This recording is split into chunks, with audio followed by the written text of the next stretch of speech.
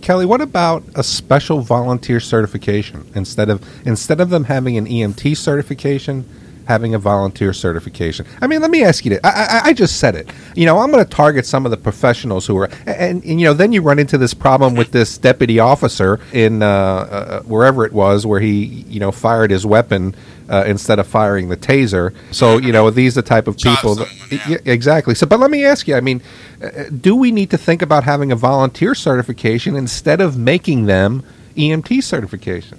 And what would this volunteer certification entail? What would be their qualifications? Well, I don't know that we hash it out right here, but I mean, but let me ask you this though. I mean, if you and I were to sit down and write a curriculum, what would it look like? Would it look like CPR? Or would you even think about it this way? What would they need to know? I mean, here it is. You live in an area where it takes you 6 hours to get anywhere, right? I mean, you're in the middle of nowhere, and it takes you a bit to get out of where you live to civilization, let's say. Now, I could see where, something, God forbid, happens at home. You need to get a rescue out there. You want somebody who's going to be able to deliver care that's going to be able to get somebody to definitive care. But what if those people aren't available? I would rather have somebody take me to the hospital or take my spouse to the hospital than her lay on the floor because nobody was available.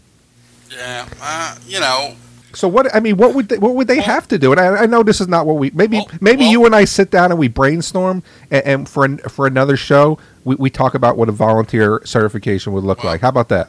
Maybe so. But what I think we need to do is do exactly what you said. We look for people who are already entrenched in their careers or retirees.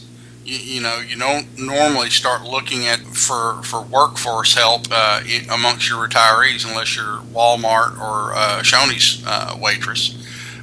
Hey, I love Shoney's, man. You back off there. But here's, I'm with you because one of the things that I think we're doing is to take somebody out of high school and make them an EMT for $9 an hour. We've now set them on a course for X amount of years that have made them poor. What you need to do is you need to seek out those people, retirees, stay-at-home moms, housewives who have child care issues already handled, people that are just looking for some way to give back to their community, and they're out there. I believe that they're out there. Volunteerism in the United States has never been as high as it is. The question is why isn't EMS able to cash in on that community spirit? Sure. I think one thing is we're looking for the wrong people. We need to target older people and people who have kind of attained that self-actualization part of Maslow's hierarchy of human needs. Right. We're still looking for people at the bottom end of the scale who are trying to still take care of food and shelter.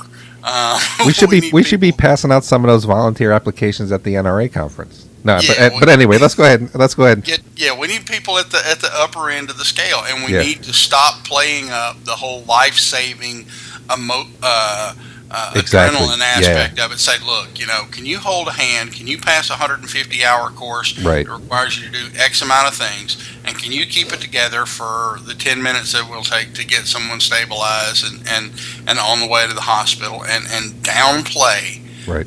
We need to start recruiting caregivers instead of adrenaline junkies. I agree with you 100%. That is going to get our older, more settled people into the volunteer fold. I think that's a niche we need to exploit, and we're doing a darn poor job of it. I agree. So, I appreciate it. We spent a lot of time on the question, Wade, so thank you very much for sending it. Maybe we need to come up with a question of the week and throw that into our segments.